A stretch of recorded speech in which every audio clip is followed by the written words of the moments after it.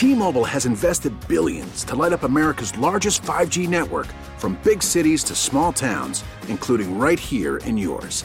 And great coverage is just the beginning. Right now, families and small businesses can save up to 20% versus AT&T and Verizon when they switch. Visit your local T-Mobile store today.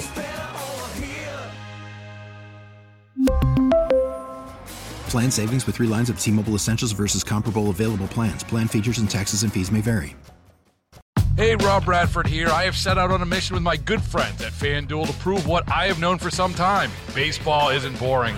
Now I have a daily podcast to prove it with some of the most notable people in the baseball world, screaming baseball isn't boring from the mountaintops, or at least agreeing to come on our show. Players, managers, GMs, and yes, even the commissioner of baseball, Rob Manfred. It has been a constant wave of baseball's most powerful voices. So join the revolution. Subscribe and soak in Baseball Isn't Boring. Listen on your Odyssey app or wherever you get your podcast. You'll be glad you did. Joining us on the line, Buffalo Common Council Member Mitch Nowakowski. We're talking about paid leave and an audit that was supposed to happen in the city of Buffalo. Councilman, thanks for joining us this morning. The council has now sent a letter to the state requesting an audit. That was previously done for the comptroller in the city. What exactly happened, and what was the action taken yesterday? Good morning, Brian and Susan. So yesterday, about an hour before the meeting, did speak to the city comptroller, Barbara Miller-Williams, who did tell me that she will be submitting an investigation to the council soon, but didn't give me an exact timetable. And previous week, we were told by her office and committee, in which I chaired, that something would be filed. And the fact of the matter is it was I don't want to play ping pong anymore in City Hall and have this go on further. So the fact of the matter is she said that she will submit something to the council, but elected officials and governments have the right and the ability to appeal to the state comptroller for them to do a risk assessment. And if they deem it necessary, then they will come in and do an audit. And I think with something like this, it's just important that we have, all eyes on it. Mitch, when you ask the state to do this now, will it take longer, or what are you expecting? It may take longer. I mean, they have more resources. They could possibly work with other state agencies, that could deem that this could be, a bigger, deeper problem. And so I expect a longer time frame, but we will get something in the short term from our comptroller. But to really cover all bases and make sure that this is thorough, I think it's really important that we have state agencies looking into this matter and coming to a conclusion, if there is one, that we need to know about. What else have you been able to learn since this kind of came about after we found out a city employee was making over $500,000 over the course of several years while on paid administrative leave, so being paid without actually doing any work? Since that revelation, have you, even without the audit, found out more about the paid leave policies in Buffalo? Yeah, I found out a couple things. I mean, the first thing that I've talked that I think that you'll see in Barbara Miller-Williams' report is that multiple people dropped the ball. And, years ago, 7.5 years ago when they did that. And, like she said, too, that someone needs to be held accountable for this. And, the exact reasons of why she was put on leave and not brought back. I mean, there's something there. And so, I can assume that the investigation and an audit will show that.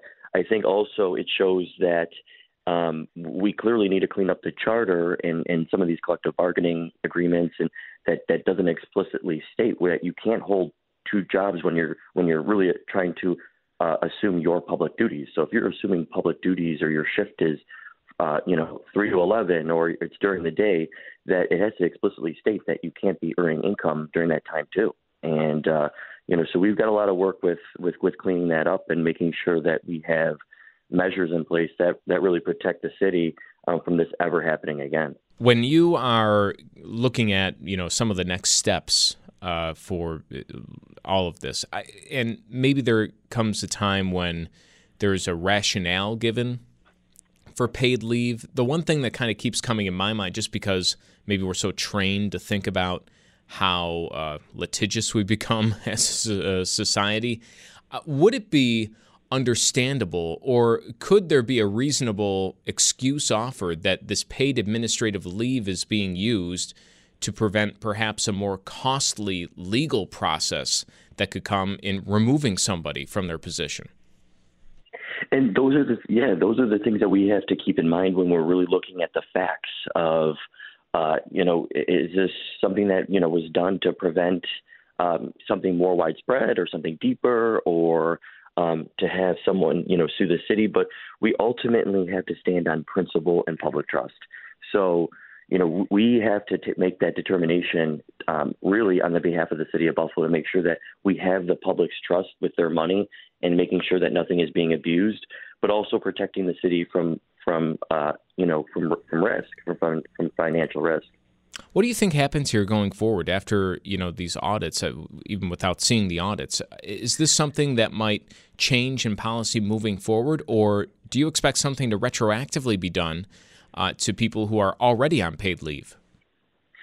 So there's one thing I want to highlight when I talked to Comptroller Miller Williams is she said, well, I don't feel like I'm the appropriate entity, and able to do this or to investigate it. And the council does have investigative powers, but the council right now is not assertive enough, I believe, to be honest, to kind of invoke that investigative powers. But moving forward, I think that we have to get to the bottom of what happened and then correct it from really, from if it's charter amendments, if it's collective bargaining agreements that prevent this. But ultimately, somebody's got to get held accountable because it's quite clear that someone allowed this to happen.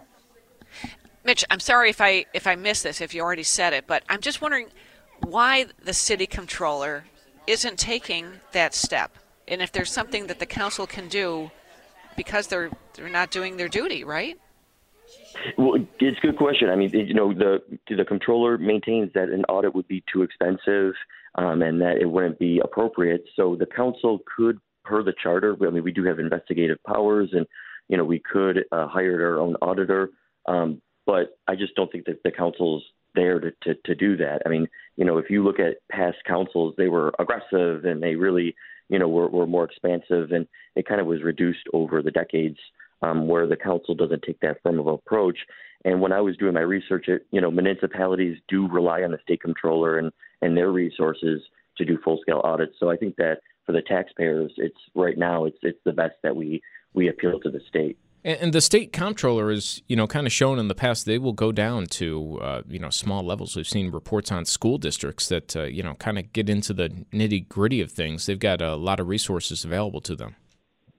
They do. And, I mean, they even I was reading an article that they'll even investigate to make sure that people are doing their appropriate, or municipalities are doing, diversity, equity, and inclusion training and sexual harassment training. And so they'll get down to even making sure that municipalities adhere to their own policies.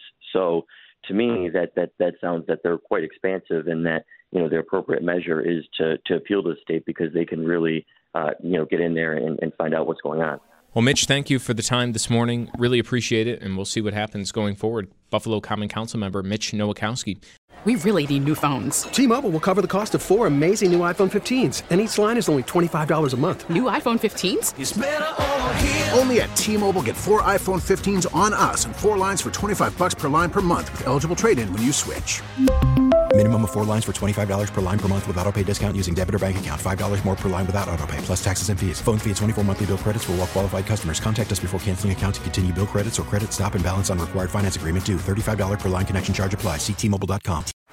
Baseball is in full swing. NBA playoffs are heating up, and your NFL team is gearing up for training camp. Listen to the latest on the teams you love here on the Odyssey app. The biggest sports radio stations in the country, providing unrivaled local coverage of their teams, all in one place.